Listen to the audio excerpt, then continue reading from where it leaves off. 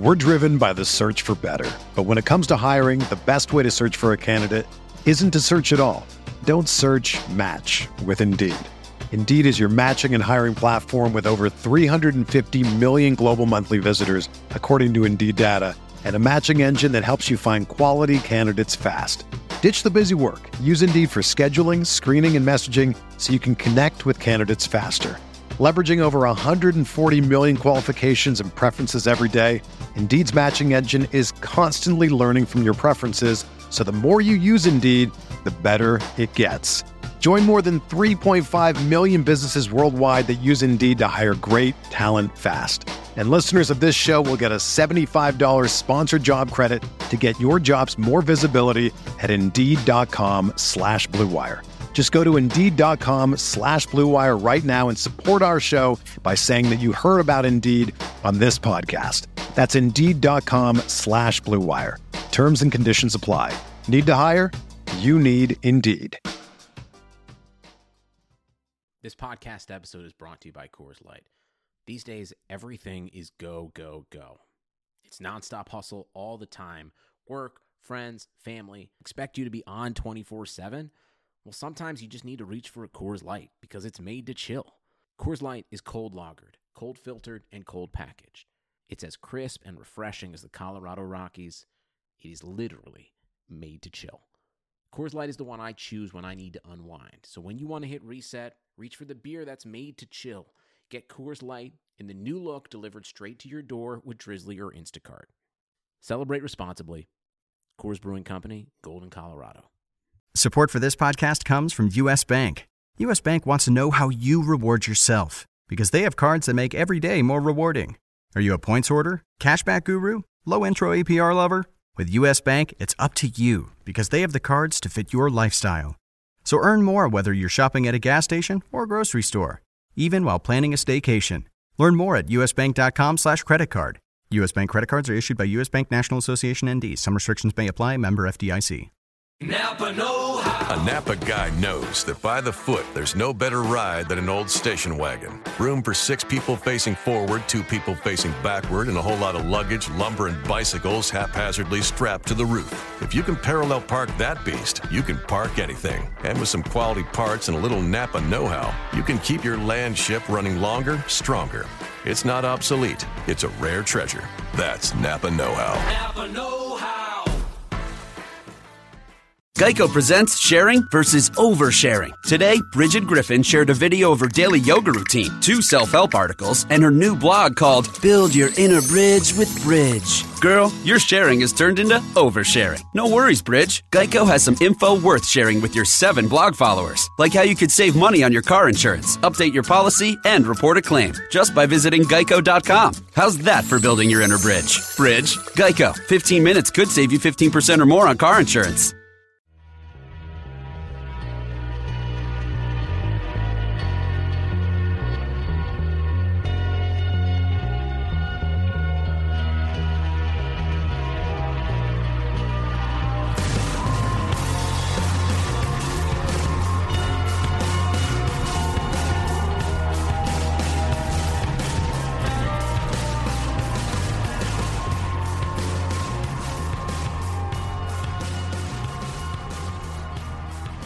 Welcome to the RotoWire Fantasy Football Podcast, brought to you by DraftKings.com, the leader in daily fantasy sports. Use the promo code RotoWire when you deposit for a free contest entry today.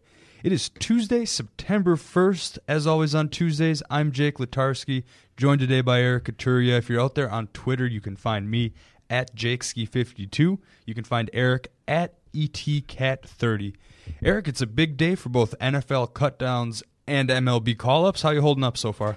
Well, I haven't really been paying attention to the MLB aspect of things, but, you know, NFL has been actually not too bad of a day, not really that busy, because I guess NFL teams have had since Sunday if they played Saturday, or, you know, since Saturday they played Friday to actually make some of these cuts. So, you know, they come in slowly but surely. It's not like MLB where all all the moves happen in one day. Yeah, got to get down to 75 pretty quick, and then, of Yeah. course, 53-man rosters not too far after that. So Right. big day of transactions, a lot of news, a lot of notes going down on RotoWire. We're going to get you updated on some breaking news, including some injury status and a few surprise cuts that happened already today. Earlier, again, this is Tuesday afternoon. And then later on in the show, just because this podcast will be dedicated to free agent budget pickups and waiver wire pickups, we're going to go ahead and look at some leagues that if you drafted already, some players maybe to target on waiver wire or fab if your league does do an early period. So we'll get to that a little bit later in the show. But first we'll get to breaking news. And one last reminder before we do that, this podcast is now available for subscription on both iTunes and Stitcher. So please leave us a nice review if you happen to be listening on those platforms. Any and all feedback is always appreciated. But as promised, we're going to go to the top news of the day. And big news, of course, yesterday they led with Jacksonville kicker news. Now we've got Jacksonville tight end news. This just came down from NFL Network's Ian Rappaport a couple minutes before we push the record button on here. Julius Thomas, who's dealing with a finger injury, will officially undergo surgery on that finger. Our original outline for the podcast, we were going to talk about him going ahead and getting a second opinion. But now it looks like the surgery will be official here. Eric, what are your thoughts on this? Julius Thomas, of course, he's got the name, but he doesn't have Peyton Manning throwing to him. Some people hire on him because they believe in Blake Bortles. Some people maybe not so much. I've seen him anywhere from 4 to 10 in top 10 rankings, and of course this is going to hurt his value a little bit. How does this affect your outlook, and are you still looking at him as a tight end too? Oh yeah, most definitely. So in his ADP in NFFC leagues before this news came down, his range in picks was actually 34 to 132, averaging 86. So I think that will go down probably to about the same range as Antonio Gates, who's missing the first 4 games of the season, which puts him right on the edge of tight end 1, actually. So I don't know. He's probably still in that range, and you can find a replacement level, I guess, tight end in the meantime to actually cover for him. Yeah, I mean, if you're willing to punt the first couple weeks, you could make a hell of a team out of Julius Thomas, Tom Brady, Le'Veon Bell, Martavis Bryant. Yeah. There's quite a team to be had there. You're just going to have to scrape together a few early season wins if you're going to do that. Yeah. Yeah, no, I mean, I thought it was intriguing that he was getting a second opinion. I mean, players have played with broken fingers in the past. Most recently, I remember Des Bryant, where it was reported he was out for the season. Then, nope, going to tape him together and push through it. But if you own Julius Thomas already, does this actually is this put you at ease a little bit, even though he's going to miss the first couple weeks? More confidence about his effectiveness when he comes back, you think? Yeah, because like if he does follow the 4 to 5 week timetable or recovery timetable, you hope you won't have to worry about this injury again because he's actually remedied the issue. If the surgery hadn't happened, you'd be worried about aggravation and then pushing the surgery down the road and potentially missing him like mid or late season when you actually really need him. Yeah, catching those Blake Bortles bullets will right on. We'll get you there. That's pretty alliterative. Try to say Blake Bortles bullets like 5 times fast. That might be a little tough on you. We're going to talk about his backup Mercedes Lewis a little bit later in the show when we start to go for early season waiver wire pickups. But for now, we're going to continue on with breaking news and head on over to Indianapolis, where T.Y. Hilton is expected to undergo league concussion protocol. Got a little bit banged up in the most recent preseason game, although he said everything is expected to be okay. Should be playing week 1. Does this change your outlook at all if you're drafting tonight? I mean, probably not if he's only... I mean, you don't know how long a concussion is going to last. That's the worry with concussions. Exactly. They're so murky. You have no idea. And then there's also the chance of recurrence, too, once you actually have one. So, yeah, like, even if he does play immediately week 1, you're going to be kind of having that in the back of your mind, like, oh, is that hit going to, like, spur another concussion or head injury later that always worries me, being 1 hit away from a 4-game absence or an 8-game absence, the way that this is going here. But still, like, he's regularly going, top 10 in that range? I think he's top 15 in terms of wide receivers only. The wide receiver position is considered to be one of the safer and more stacked positions this year. Actually, right on. So, yeah, right on, top 15. I've got him as number 11th overall with an average pick of 25.96. And, of course, after guys like Kelvin Benjamin and Jordy Nelson start to fall down, well, he hasn't passed Jordy Nelson yet, but he's getting there. I do know that with 5 drafts coming up this week, me personally, I like to save him till the very end. I will be putting T.Y. Hilton on my watch list, just so I'm the first to know, of course, using RotoWire to set up those watch lists. I just want to be the first to know whenever there's an update on the situation, as we do have beat writers working pretty much around the clock to go ahead and dig up this type of information. So you guys will know about it as soon as we know about it. Yeah, and we're just hoping that it doesn't linger. We want to see him in week 1. Yeah. It's just better for football if he's playing. Exactly. And sometimes it's not necessarily great to be overreacting about this just yet because nothing has been confirmed. Just a reminder there. Another roster move, though, that has been confirmed that we can work with now, Joik Bell, who's been dealing with knee and Achilles tendon injuries pretty much throughout all of training camp. He was activated from the physically unable to perform list Monday. Now, that doesn't necessarily mean he'll play in the preseason finale. Of course, Thursday, all the NFL preseason games wrap up there a week before the opener there. So not a lock to play. So if you are setting a DraftKings lineup for the preseason, maybe not best to go with Joik Bell yet. But one player that's been greatly affected by Joik Bell being absent in camp and just the opportunities for more reps there is Amir Abdullah of the Lions. And I was pretty high on him as a sleeper, but now I'm starting to see him go in like the 3rd and 4th round of drafts. Do you think Joik Bell being back in the mix, does this stop that hype train finally? Can we at least pump the brakes on Amir Abdullah, or are you still all in on him this year? I mean, I actually just had a draft on Sunday, and Abdullah actually went after Bell. Bell went in about the 3rd round, and Abdullah went shortly thereafter. I'd say within about 10 picks or so. So I think they're still getting drafted around the same area, and I think we're seeing that reflected too in NFFC. Yeah, so they're the 26th and 27th running back selected in NFC leagues right now, NFFC leagues rather. Bell and then Abdullah within actually 4 picks of each other as well. So I guess with Bell getting healthier here, I would expect to see him maybe bounce back up a little bit. What do you think? Yeah, I think he's going to create a little bit more separation. It's very hard to tell. Of course, if he does play in that final preseason game Thursday, I'll be a lot more, or I'll need to see something from him, but I'll be a lot more inclined to take him in my drafts that are going on Saturday, Sunday, and Labor Day. There's going to be a period here where I have 4 drafts in 4 days coming up. So it seems like people are discounting Bell like even more now than they did like the last 2 years when Reggie Bush was around, who was actually more established back than Amir Abdullah. So I don't know. I kind of like the fact that he's being discounted because he did turn out to be, I think, a top 15 running back in terms of fantasy points the last 2 years. Yep. So and some of those years, Reggie Bush was an RB1 in PPR formats. You could easily make that kind of case, finishing top 10 at the end of the league and scoring in those type of leagues. Right. So yeah, I mean, with all the touches that are probably going to be available, I still like Bell a lot. Mm-hmm. Yeah, and what we're looking at, just for reference here, we mentioned 69 through 73, the 4 picks apart.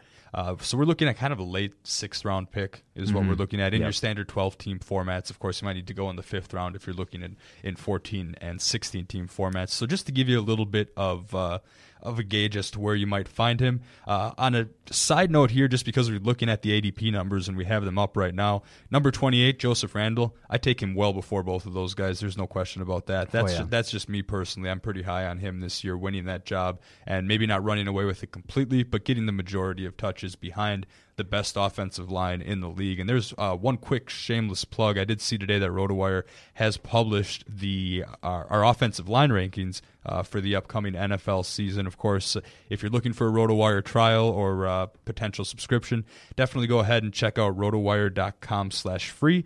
Or also you can do rotowire.com/POD. Just a little bit of a plug there for that. But yeah, the offensive line grid, Cowboys number 1 in the league. RotoWire's own James Seltzer does an analysis of every offensive line. I found this article very interesting. Gives you the starters, their ranks in 2014, talks about their week 1 opponents, and gives a pretty solid analysis on the fantasy impact. So I had a Twitter question about this earlier, and this is an excellent resource that I would personally use to check out any offensive line action there. Mm-hmm. Moving on to the big, continue with the big news of the day. I kind of gave a spoiler in the early parts of the show, suggesting some surprise cuts. and one of them is former Wisconsin Badger Nick Toon was released by the Saints on Tuesday. This also happened real recently before recording this podcast here. He was gaining a lot of steam as possibly being a number 3 receiver in that system, of course, going behind Marquez Colston and Brandon Cooks. Now it's looking like Brandon Coleman might be the receiver, or the favorite for the number 3 job. A lot of stuff to talk about here, I guess. One, does Nick Toon catch on elsewhere? Probably not fantasy relevant if he's being released at this point, but is there any fantasy value you can get out of Brandon Coleman? Maybe, if not in 12-team leagues, but you start to look to 14 and 16 teams, high upside picks in the later rounds? I guess the main problem with Brandon Coleman is he has issues with drops. He's only had one catch on 6 targets so far in the preseason.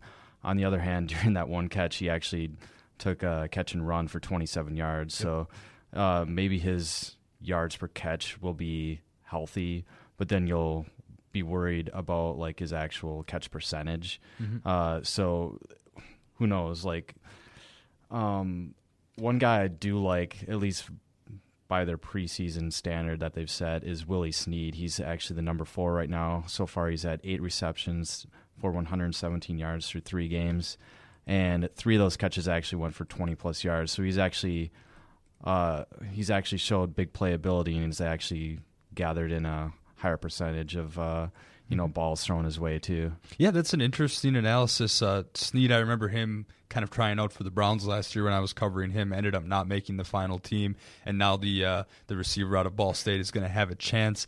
But here's what I see in this is the size difference is quite notable. Snead, he's listed at 5'11", 195, whereas you go to Brandon Coleman, the guy's much more physically gifted, 6'6", 225 it looks like. Right. Now, you think of a guy that size, maybe not a direct comparison, but Jimmy Graham listed at 6'7", 265, so maybe not quite as much of a rock as Graham, but potential for red zone targets. Of course, they won't give him those red zone targets, though, if he has the drop issues. Snead probably has the speed advantage because Coleman, I checked, ran a 4.56 40, which isn't fast, but it's very fast for someone his size, 6'6" and 225. So I think something that hinders, I guess, Coleman's value too is the fact that they have 2 viable tight ends there still in Benjamin Watson and Josh Hill, and they have actual chemistry with Drew Brees over the years too, the past few years.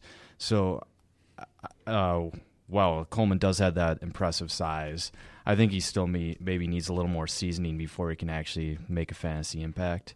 And I don't know, do you think Snead has some similar or a similar skill set to Brandon Cooks, wherein Cooks is going to get most of that slot receiving role? Yeah, I mean, if Colston wears down this year, and I mean he's still number 1 on the depth chart, the veteran has earned that much. Colston has been, he's 32 now. He's been around for, since I've been playing fantasy in high school, basically. Yeah. And I think Colston at 6'4" is, I feel like Coleman parallels Colston more, and maybe Snead parallels Cooks more a little bit. But if it comes down to 3 wide receiver sets, I like Coleman a little bit. And just a little bit more than Snead. I guess we're going to wait and see. I'm not saying I wouldn't draft him unless it's a 16-team format or deeper. If you're trying to get a $1 or $0 reserve in an auction, someone we might revisit down the road a little bit. But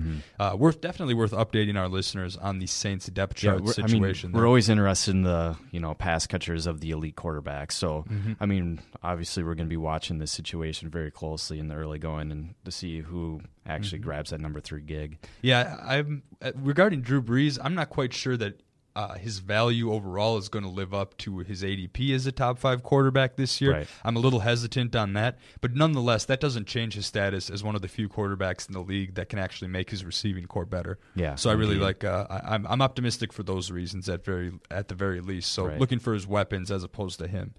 But anyway, moving on to another little bit of breaking news for the day. Fred Jackson. He visited the Seahawks today, recently released, and he is expected to sign there. I haven't quite seen it yet before we push play on this, but I wouldn't be surprised if that news came down while we were here in the radio room recording our podcast today. But let's just say, even though it's not official yet, stuff always falls through, but let's just say he goes ahead and does sign with the Seahawks. Do you understand this move for Seattle? I mean, they've got Robert Turbin, Christine Michael, who they've drafted relatively recently. How does Fred Jackson fit into this mix, of course, behind Marshawn Lynch, the presumed starter? Yeah, so we actually have Robert Turbin, or we know that he came down with a high ankle sprain recently, and there's been talk that he actually might land on the PUP list, which means he won't be available at least the first 6 games of the season. Okay. So that's probably the reason they're bringing Jackson in.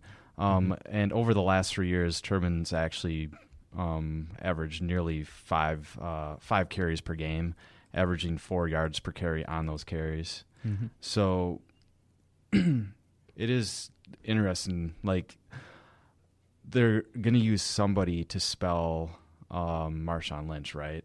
And we saw Jackson do that admirably behind C.J. Spiller for the last 5 or 6 years. So I can see him, even though he has age on his side or going against him, I can see Jackson filling this role pretty well.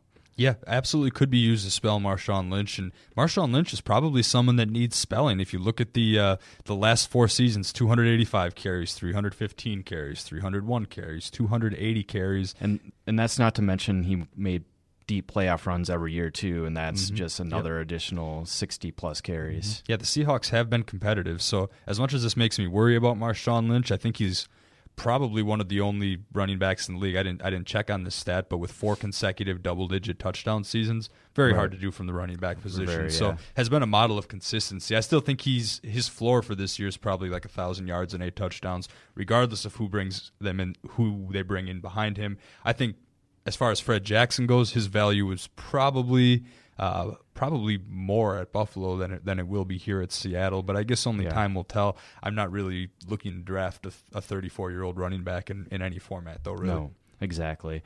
And you also mentioned here that Christine Michael is losing trust with the coaching staff and is actually a threat to not even make the 53-man roster. So, I mean, if Christine Michael is out, a guy we talked about in past seasons, if Turbin's out the first 6 games, then Jackson's like the logical guy to actually fill in here. Yeah, and I feel like I've mentioned the name Christine Michael in the past. He was actually, for users that are employing that zero running back strategy, going wide receiver, he was one of the names that is often floated around as a very high risk but potential reward for a late round draft pick, and now I don't think I'm seeing that with him anymore, especially the fact that they're looking to go elsewhere to replace Marshawn Lynch's backup. So definitely losing steam there in the Seattle backfield depth chart race. One final bigger news item of the day, Jason Morrow, a second-year player, I believe out of Texas A&M, torn labrum injury. He was placed on the injured reserve Tuesday. We always saw all this stuff, shoulder injury. He's dealing with a shoulder injury, limited in practice. Now it's official. He's got a torn labrum. He's going to miss a good amount of time. Now, did we really own him anywhere? Does this change the fantasy outlook anywhere? I mean, he was kind of a higher upside pick, I guess I could say, just for the fact that he's a younger player and what he was able to do in college there.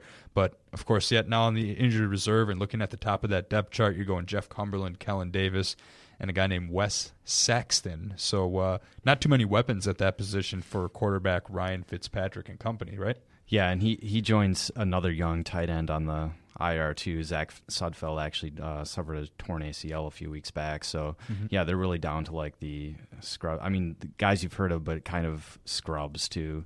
So, yeah, like Jason Morrow's ADP in NFC leagues landed around guys like Michael Rivera of the Raiders and Virgil Green of the Chargers. So those are guys that you were just like throwing darts and you hope that, something comes of it. So I don't know. This loss maybe isn't as big as like you may initially think it was. Yeah, I mean, he was probably a low-end tight end too at best. Had more upside than a lot of the people in his group or in his tier, I guess you could say, if you like to sort by tiers. But at the same time, very risky pick, no one that you can count on for consistent starts, I don't think. So, sure, not going to affect too many people's draft, because if you own Jason Morrow, there's probably someone similar, if not equal, sitting there on the waiver wire for you. We'll hit a couple tight ends later that you might be able to replace him that both kind of fit the description of tight end 2 category there. Yeah. But moving on with news, got some quick hitters for you. A lot of practicing, not practicing, going to play in Thursday's preseason finale, not going to play. Always worth updating these statuses for those DraftKings preseason contests for you. So first heading to Chicago, where Alshon Jeffrey continues to deal with a calf injury. He remains out of practice Tuesday. Meanwhile, Marquez Colston with a hamstring injury and Eddie Royal, who's dealing with a hip injury. We're back to doing individual drills, so it's a little bit encouraging in Chicago. You got to try to find some good news there every once in a while. But, in Kansas City, Travis Kelce, he's dealing with a sprained ankle. Don't worry, guys. He's probably going to sit Thursday's preseason finale, but according to head coach Andy Reid, he would have played if it had been a regular season game there, so not really adjusting Kelce's outlook. Yeah, it was worrisome when you first saw this injury. There's like lower leg and don't say anything else, and occasionally those lower leg injuries end up being torn Achilles. Mm-hmm. And for a guy that's going, fifth round probably, at the latest in most drafts. He's like the third tight end off the board in a lot of leagues. Personally, I think I lean towards Greg Olsen a little bit as the third overall tight end this year, but you can definitely make a case for Kelce. And just a side note on draft strategy, if I miss out on Gronk or Graham, I'm probably waiting till closer in the end and probably targeting someone more along the lines of a Colby Fleener, Zach Ertz, if I could get him. Kyle Rudolph even I like quite a bit this year, and Tyler Eifert as well as a high upside pick. So if I miss out on the top guys, there might be a situation where I'd take a guy like Olsen or Kelce, but I'm more than likely waiting and stacking up with safer bets. Right on. All right. Continuing with quick hitters here, David Cobb, dealing with a calf injury. He's wearing a boot. It recently came out that he's questionable for week 1. Of course, that's the rookie out of Tennessee there. If Cobb is limited at all, I mean, the depth isn't great at running back there. Is this the year where Bishop Sankey can potentially fulfill the value that he was drafted at last year, or at least part of that? Yeah, so far through 3 preseason games, he has 20 rushes for 77 yards. That yards per carry of 3.85 lines up with what he did almost exactly as a rookie, 3.74. And with Sean Green, not around from last season, David Cobb's early season availability in some doubt, I guess. He's pretty much the number one back, no doubt. Mm-hmm. Especially since the other options there, Dexter McCluster is more of a change of pace and receiving option. So yes, Sankey seemed okay. Here's another thing I mentioned when it comes to rookie quarterbacks. Remember, Jameis Winston has Doug Martin behind him. Mm-hmm. I could see perhaps Ken Wisenhunt utilizing Bishop Sankey a little more to ease the pressure on Marcus Mariota in Tennessee. Mm-hmm. And if that happens, then you could see, with all the factors mentioned before, that he could have his breakout. Yeah, and he did leave a bad taste in a lot of owners' mouths last season, but actually right now he's sitting as the 41st overall running back in terms of average draft position. So there's actually going to be some room for profit here if you get him with the 120th pick overall. For sure. I think he'll at least get the touches to do that. I do worry a little bit. I mentioned RotoWire's offensive line rankings earlier in the show there, and one thing I did notice that Tennessee 29 out of 32 offensive lines in the year in the whole league, so that doesn't really help his case. And of course, you mentioned Jameis Winston and the Tampa Bay Buccaneers; they're sitting at 32, bottom, dead last in our offensive line rankings. So real tough on a rookie quarterback. So hopefully these running backs like Sankey and Doug Martin can take off the pressure there. A few more quick hitters to get to. Sammy Watkins, he's been dealing with hip, hamstring, all sorts of stuff this preseason. He was a full participant in practice Tuesday. That's good to know.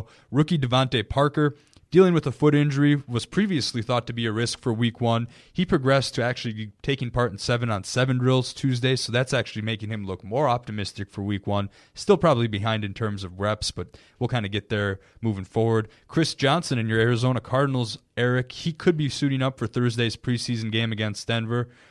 Encouraged by that? Think we can see anything there? I mean, even if he takes the field, though, I feel more comfortable with David Johnson, what he showed so far in the preseason. Maybe not so much his ability to carry the ball, but he's a very impressive receiver. I don't know if you saw his touchdown from over the weekend on Sunday, but he just made a simple over-the-shoulder catch as he was trotting into the end zone. Yeah, we see running backs have a tough time with those little over-the-shoulder fades all the time. Yeah, he looked that's encouraging. Very natural, almost receiver-like in his pass-catching ability there. So I don't know. I just feel that the interchangeability between like Andre Ellington and David Johnson really helps David Johnson's cause more so than like hoping that the veteran and Chris Johnson actually, can show something again. Yeah, I guess only time will tell with that Arizona backfield.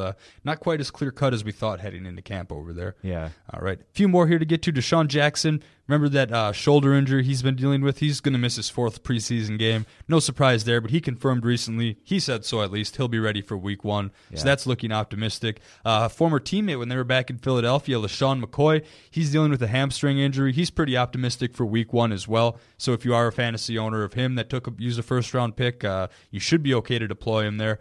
Finally, another somewhat surprising cut considering the Carolina Panthers wide receiver situation after, of course, Calvin Benjamin will be missing the entire season. But they went ahead and released Jarrett Boykin, which is maybe a bit surprising to me. Now, he's a former Packer, so we know him pretty well. Considering the Packer wideout situation, does Green Bay give him a shot? I mean, yeah, they may bring him in for a workout to see what he looks like compared to when they last saw him. On the other hand, he only have a handful of catches last year, right? Like, yeah, he pretty much got replaced by Devontae Adams midway through the year. Yeah, exactly. I mean, in the one year where there were a lot of injuries, like Aaron Rodgers went down, Cobb went down for a while. James Jones actually missed time also in that 2013 season. And during that year, Boykin caught 49 balls on 82 targets for 681 yards and 3 touchdowns. So we're not saying, like, if he does end up back on the Packers, like that's, the kind of situation he'll have or the kind of output he could potentially have. But I more so like the Packers, because of the familiarity with Aaron Rodgers in the offense, yeah, you can see him coming back. It's a candidate for depth. And another name I've heard mentioned over the last couple of days, never really serious, again, this is mostly speculation, but they were saying that if James Jones were to be cut by the Giants, that the Packers would maybe go after him. Doesn't look like it's going to happen. Unfortunately, James Jones sitting at 4th on the Giants wide receiver depth chart, but it sounds like he's going to stay put. Yeah, and as long as Victor Cruz is dealing with his calf injury, I think they're going to keep James Jones around as long as possible, just for his veteran know-how. And he has a association with the offensive coordinator too, like in the past. James McAdoo used to be with the Pack, right? I believe so, yeah. So that's really too bad as far as Jones' fantasy outlook, because obviously it looks a lot better with Aaron Rodgers as your quarterback than Eli Manning as your quarterback, and the depth as well. I mean, the only thing that I could say, looking at the Giants' situation, is their safety core has been hammered by injuries this preseason and training camp. If they decide, or if, say, Cruz makes a miraculous recovery in advance of Week 1, or if he's just deemed healthy within the first few weeks of the season, I could see them potentially adding a safety, getting rid of Jones, because their wide receiving core is okay and healthy again. Yeah, and I think these receivers that are on the field for the Giants are probably going to, just because of the questionable depth in the secondary, they're going to have to score a lot of points to win, and I don't necessarily think Eli Manning is a great real-life quarterback, but he's going to be a good fantasy quarterback this year because he's going to be playing catch-up in a lot of those formats. Yeah, indeed. All right, football season is just a few weeks away at DraftKings.com. DraftKings.com is America's favorite one-week fantasy football site where you could win enormous cash prizes every week. Last season, 8 players won $1 million in one day just playing fantasy football. Don't just dominate your season-long leagues in 2015, but also play one-week fantasy football at DraftKings.com. Head on over to DraftKings.com now and enter promo code RotoWire for free entry today. DraftKings.com. Bigger events, bigger winnings, bigger millionaires. Enter RotoWire for free entry now at DraftKings.com. That's DraftKings.com. Now, moving on to the second period of the show, we kind of foreshadowed this early on, but Eric and I, when we get into the regular season, we will be going over free agent pickups and talking about potential bids, where you want to use your waiver claims, things like that. But I know a lot of leagues have drafted already over the past couple weeks, and there's a good portion of those leagues where maybe a fab period's coming up or a waiver period's coming up, at least in advance of Week 1. I know our Vegas league drafted all the way back in July, and some leagues like to do that for whatever reason. NFFC league drafts, those slow drafts have been going on for a long time now. Of course, there's no ad drops in those, so I guess we can throw those out. But there are some formats where pickups are allowed. So we're going to kind of run through all the skill positions here and maybe throw out a couple names that could be available in your league. We're trying to look at availability in your standard 12-team formats. And one guy that immediately comes to mind as far as the quarterback position goes, we've talked about him a lot, so I don't think we need to go too in-depth on him. But because his ADP is 19th overall still, I'm looking at Sam Bradford of the Philadelphia Eagles as somebody to potentially be targeting in your 12-team league. Not necessarily a top 12, especially early on in the season, but his value's been on the rise after that highly efficient 3-touchdown performance against the Packers, and he's somebody that is gaining a lot of steam, and not necessarily everybody doesn't have to take 2 quarterbacks in a 12-team format. You might just take one and then see what you can do for the bye week later on. So if he's sitting around, is he pretty much a must-add? I mean, yeah, for sure, but it is encouraging to see how he's played this preseason, of course. I mean, as Packer fans, we watched that onslaught that he put on in the first quarter over the weekend, and we're like, we're more so worried about our defense. But then a side effect is, oh man, I can take advantage of Sam Bradford this year potentially. So Sam Bradford in his preseason career, he's had 19 touchdowns versus 2 interceptions. It's pretty ridiculous. That's kind of unsustainable. It's almost in the vein of what Nick Foles put up a few years back. You know. Preseason Hall of Famer Sam Bradford. Yeah, right on. Yeah, and Chip Kelly was unique in a sense where he really wanted to lay the wood down and prove to, I don't know what this does to prove his doubters winning in a preseason game, but he wanted to beat a potential Super Bowl contender in the Green Bay Packers, and for some reason thinks he gained something out of that. So yeah, exactly. Who knows? And then Sam Bradford gets to the regular season, 59 touchdowns versus 38 interceptions across 49 contests. Yep. Now, I'm not downplaying Sam Bradford. I've been actually pretty high on him heading into the season, so I don't want to knock him too much. And if he's available, I think he needs to be owned. And I'm just going to come out and say that I've got 12-teamers and a 14 and a 16-teamer coming up here in the next 7 days. Yeah. He's not going to be escaping any of those drafts. That's a sure fact. And whereas he might have been early on, and now you can get him. If you ended up with a quarterback that you're not so sure about, like if you're looking at quarterbacks in the, I don't know, if you took Tom Brady and need a replacement for week 1, or if you're in the Tannehill, Stafford, Rivers, Kaepernick, Flacco range and still need a quarterback, I like Bradford better than most of those guys, and I'm keeping an eye out for him.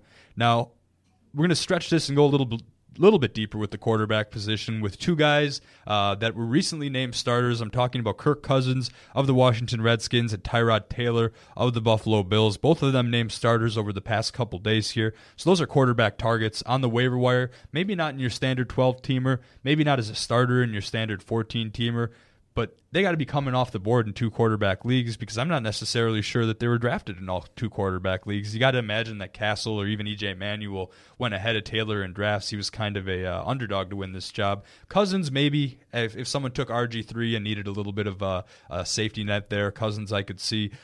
Which of those 2 are you placing a higher bid on, and how much are you willing to go if you're sitting in a 2 quarterback team league? Man, this is this is kind of neck and neck in my opinion. Yep. I mean, Tyrod Taylor. They both have their upsides, respective upsides. Yeah, Tyrod Taylor has the mobility, and he probably has the. It's hard to say. Overall, the more talented wide receiving core. Like I would still probably take Deshaun Jackson. Is the best wide receiver amongst those 2 teams, right? Yeah, but you move down the list with Washington, and they got Pierre Garçon. I mean, Andre Roberts is no all-star, but Pierre Garçon, Jordan Reed's a viable pass-catching target. Matt Jones has been gaining momentum. If you go skill positions, I like. Oh man, it's really close, because I think, of course, Buffalo has better running backs that can catch the ball out of the backfield. Of course, speaking of guys like LaShawn McCoy and Bryce Brown. Yeah. So, I mean, I don't know. Like, I guess the kicker here is Taylor has more mobility. So if we're saying that their, skill positions around them are actually somewhat similar, maybe Washington has slightly better, receivers, but the running backs in Buffalo can actually, catch the ball out of the backfield. Then, like, maybe Taylor's mobility, the fact that he'll actually get some rushing yards on a weekly basis, pushes him slightly over the top. Yeah, I always like to bring as an example of mobility is I started Tim Tebow like 5 different weeks in a championship-winning season once, because he got just enough rushing yards and kind of pulled out of nowhere some of those comebacks that got me a 15, 20-point day, and when I punted quarterbacks, it was serviceable. So that mobility can turn a crappy quarterback into a pretty reasonable one. I mean, Taylor could maybe go what's a typical Tebow stat line? Like 8 for 21, 89 passing yards, and like 70 rushing yards or something like that. Yeah. Like those stat lines are, and if you mix in a touchdown here and there, Yep. then there you go. So I don't know. I think if it's me, I lean a little bit towards Cousins just because I've seen more from him in a regular season game in the past. I've also seen him weapons. throw like 5 interceptions in a game too. Yeah, I guess it goes both ways there. So low-end QB2s, the guys that you're not necessarily – they're not automatic starts in a 2-quarterback format because – I mean, what you would hope is they're sitting around there once bye weeks fire up, in about a month. Yeah, right on. So you hope these guys are sitting out there. Your starter is actually sitting, and you have to pick up one of these guys, and hopefully they have an ideal matchup to actually take advantage of. Otherwise, you don't want to fully trust in them. Mm-hmm. Yeah, I wouldn't either. And I guess, other guys that are in this type of situation, of course, Ryan Fitzpatrick from the Jets after the Geno Smith injury, and looking at Brian Hoyer for the Texans winning that job. Yeah. Those are a couple other low-end guys to watch in those 2-quarterback formats, but probably still a QB3 in that type of format. Sure. Yeah, but moving on to running backs, we already discussed quite a bit about Fred Jackson potentially going to Seattle, not official yet. So I want to focus this on a guy that's been rising up draft boards, and that's Javorius, a.k.a. Buck Allen of the Baltimore Ravens. Now, Lorenzo Taliaferro was thought to maybe get some of those goal line carries from Forsett, be the guy that spells Forsett in that Mark Trestman system, but Taliaferro is now dealing with a knee injury, MCL injury specifically. That could knock him out for a couple weeks potentially. Still waiting more details on that. What do you think about Buck Allen as a potential sleeper, at least if you're punting running backs? I mean, he's still got to overtake Justin Forsett, but is there any chance he cuts into those carries? Oh, so when did the nickname actually emerge for Javorius? Because I'd never heard of, the Buck in front of Allen. I've never seen that before today. Yeah, our college football editor, Mario Puig, has always referred to him. I sit next to Mario in the office, and he's always referred to him as Buck Allen. Okay. And then on the XM show I did on Sunday, they've Buck Allen, and I was like, okay, because on the TV telecast when I was watching that Ravens game, by the way, he fumbled in that game too, right on the goal line with what didn't look to be a terribly, really egregious punch out of the game. So that's not going to do well for Harbaugh's outlook on him, by the way. But they referred to him as Javorius on the telecast. I guess maybe the nickname's still torn. I guess we'll wait and see. But Javorius, a.k.a. Buck Allen, he'll be called different things by different people. Just a heads up there.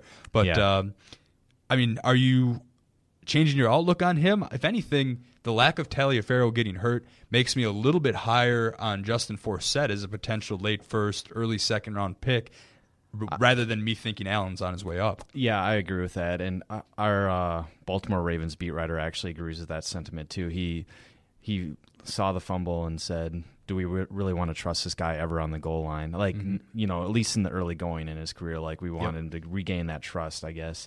On the other hand, we know that Allen's skill set fits really well into a Mark Trestman schemed offense. Yep. So we have been over that before, the ability to catch out of the backfield. So if, Lorenzo Taliaferro does miss the first game or two early on in the season there, maybe in a deeper league you would consider having Javorius on your roster just in case.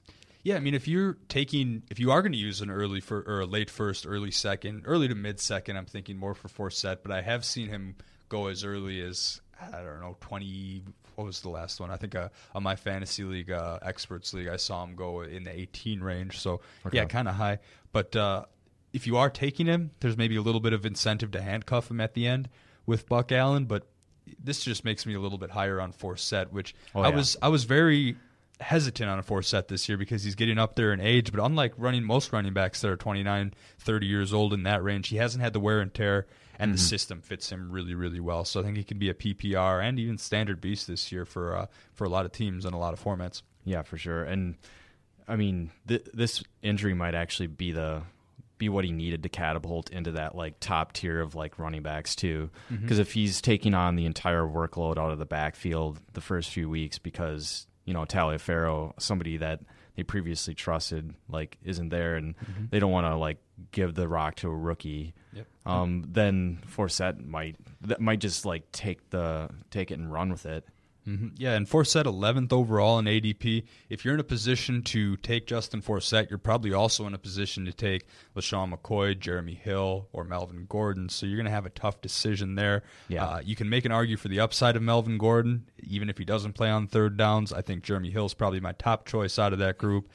McCoy, I'm a little bit concerned about, so I'm starting to grow more on Justin Forsett as I get closer to the season. He was someone, I was thinking about writing some Keeper League articles saying how he's really a Keeper League trap and that last year was just a fluke. But the way the system is now set up goes very much in his favor, and the depth behind him just not looking good. So I guess one last plug for Justin Forsett if you guys are all drafting tonight here.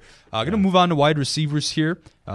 Chances are if you drafted earlier before you're listening to this podcast, Reggie Wayne wasn't even on a team at that point. Now he's on the New England Patriots, and we've seen what Bill Belichick can do as far as resurging the careers of some players. Of course, Randy Moss is the easy example that comes to mind. Yeah. Now, Reggie Wayne, who knows what he's got left in him? It's a little bit tough at this point. 36 years old. Right now we're sitting him at 4th overall on the depth chart, so still got to work through. Brandon LaFell is actually on the PUP list right now, but still has to work through Julian Edelman and Danny Amendola, so something to watch there. Brandon LaFell will probably get back to action during the first couple weeks of the regular season here, so maybe he opens the year on the PUP list, has to miss a few games, but he'll be back eventually. Anyway, regardless of this jumble, do we think Reggie Wayne is a reasonable target in the later rounds? I mean, we only have him projected for 44 catches for 488 yards and 2 touchdowns in our 2015 projections. I guess what's your outlook on him? Are you bidding him as a wide receiver 3 if you maybe punted that position? I mean, he still resides outside of the top 100 in NFFC ADP list. He's actually at 116 in terms of wideouts and nearly 350th overall. So that's putting him, I mean, I know like a lot of drafts happened before he actually signed with New England. So his earliest selection so far in those leagues has been 215. So you'd have to have a pretty deep league, I would think, to actually, consider drafting him. Like a 16-team league or 14 at probably 16. Yeah, I mean, we got to confirm the resurgence. He dealt with injuries last year, and I think here's a name that could very well come up in like a week 2 or week 3 waiver wire pickup if he has a hot start early on and looks to be healthy.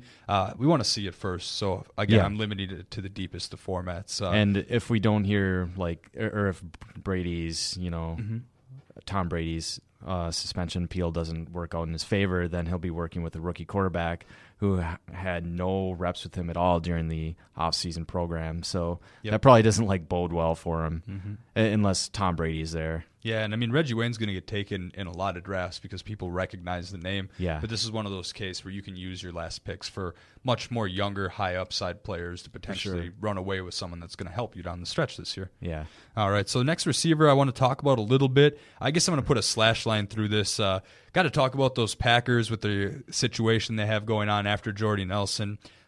Jeff Janis, of course, is an option. Former 7th-round pick, Division II receiver. And, of course, Ty Montgomery, he was a bit higher of a draft pick this year. Devontae Adams, of course, is the clear choice to see a big-time increase in reps with Jordy Nelson out. But because it's Aaron Rodgers, there's room for 3 fantasy receivers to be fantasy relevant on that team. Go back to years when they had Nelson and Jennings and James Jones still would get double-digit touchdowns. So there's absolutely plenty of utility for a wide receiver 3 here. If you got to make a $1 fab bid, maybe a little bit more than that if you're in a deeper format, you bidding that money on Ty Montgomery or Jeff Janis?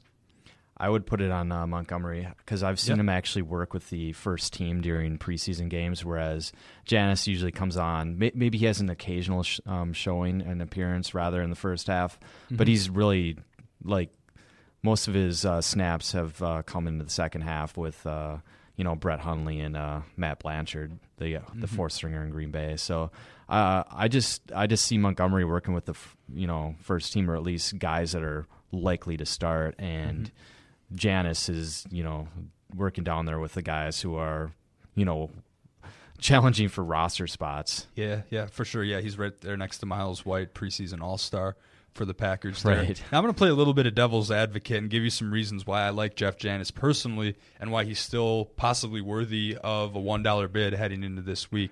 I like the size and speed combination that he has. He's a little bit faster than people think. And, of course, standing at 6'3", 219, I feel like he compares size and speed-wise to Nelson more than he does to a guy like Cobb. So for sure. Ty Montgomery, on the other hand, to me, seems like he would be, even if he starts in 3 wide receiver sets, it seems like he'd be closer to Randall Cobb type of player than he is to a Jordy Nelson type of player. So if anyone can make that leap, it's possibly 24-year-old Janis. I see him running a lot of those deep post routes that Jordy Nelson used to run.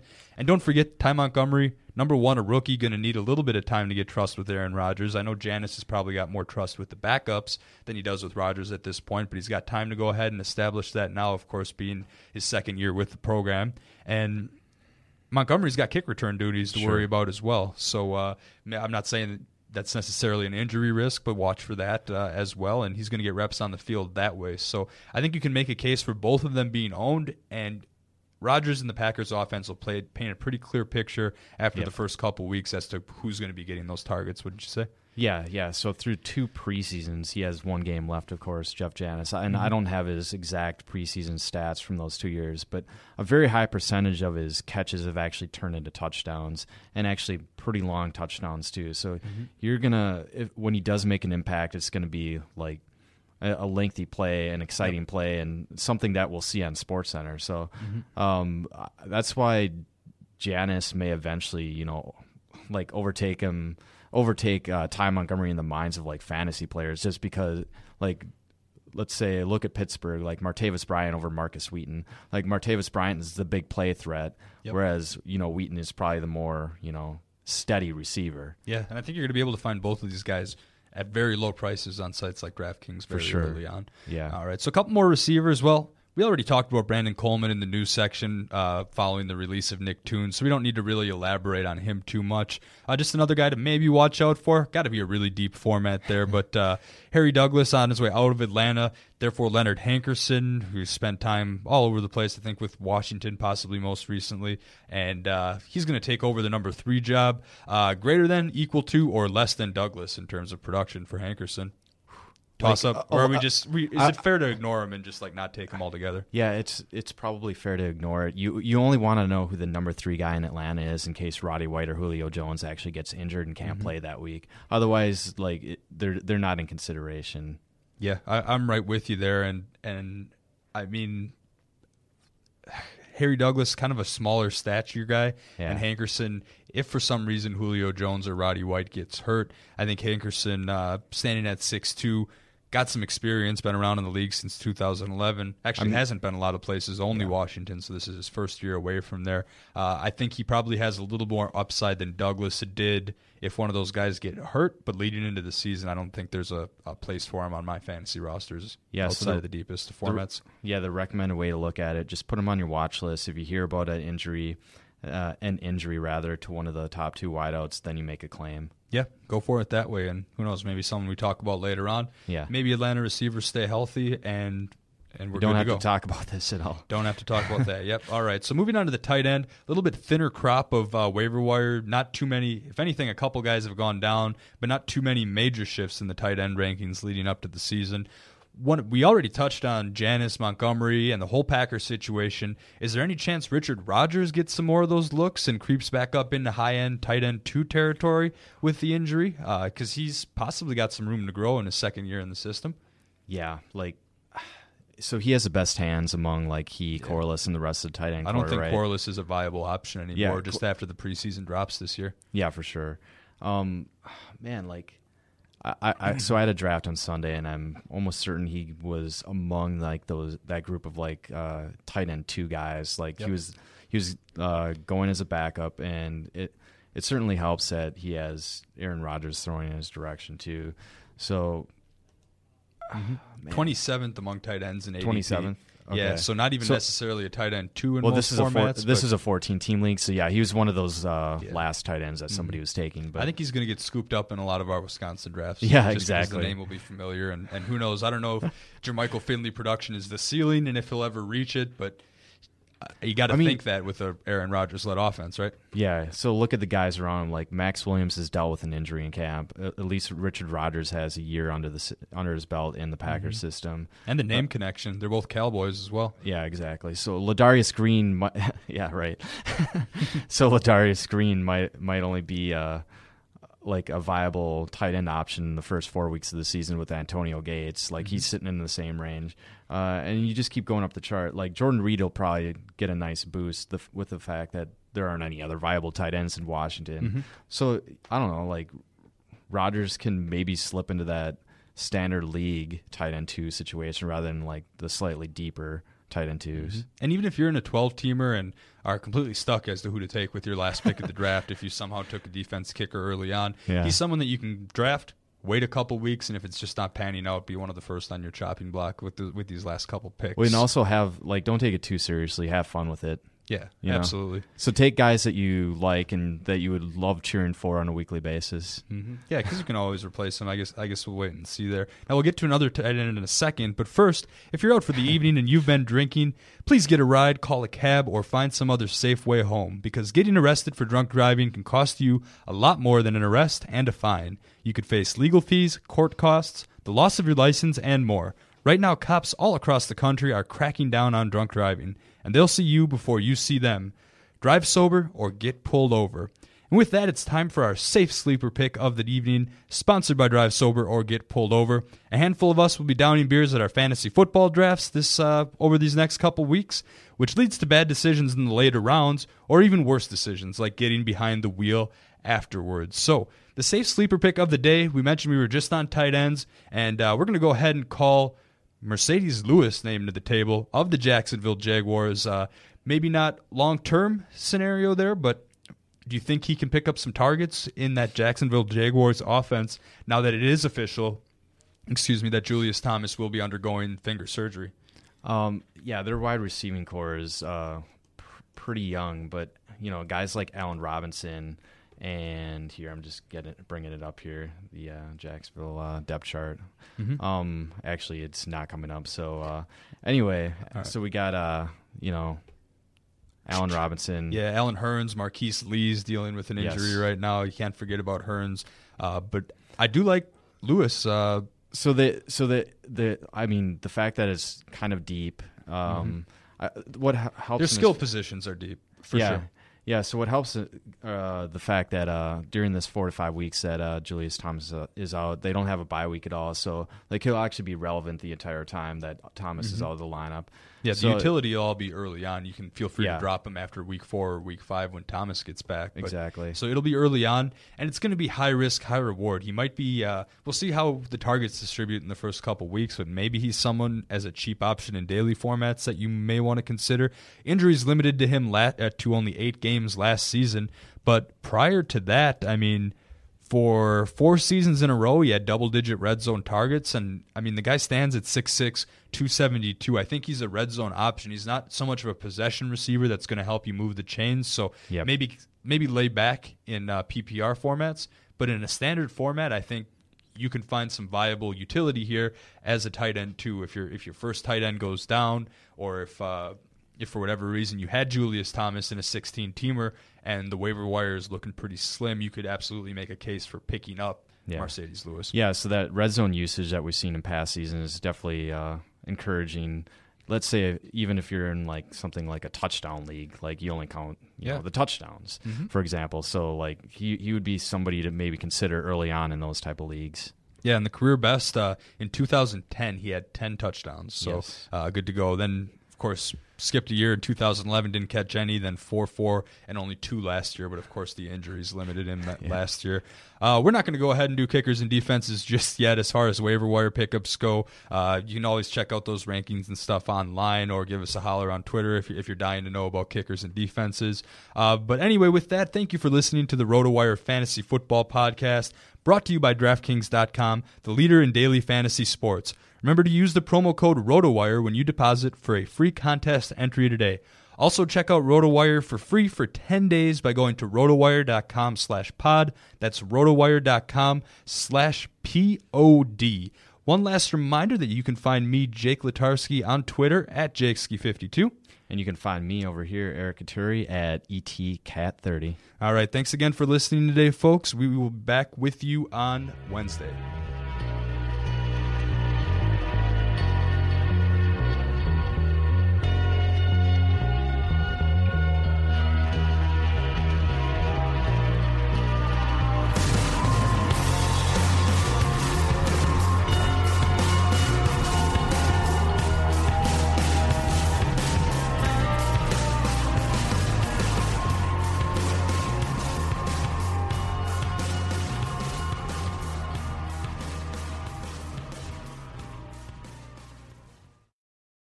The headlines remind us daily, the world is a dangerous place. The elites in charge say everything's fine, stop noticing. But you know better. And your gut knows that time is short to prepare for a world that is 4 missed meals away from chaos. My Patriot Supply has helped over 3 million families become more self-reliant and is the company Americans trust to prepare. Go to MyPatriotSupply.com and secure their best-selling 3-month emergency food kits. Each contain delicious breakfasts, lunches, and dinners, averaging over 2,000 calories per day.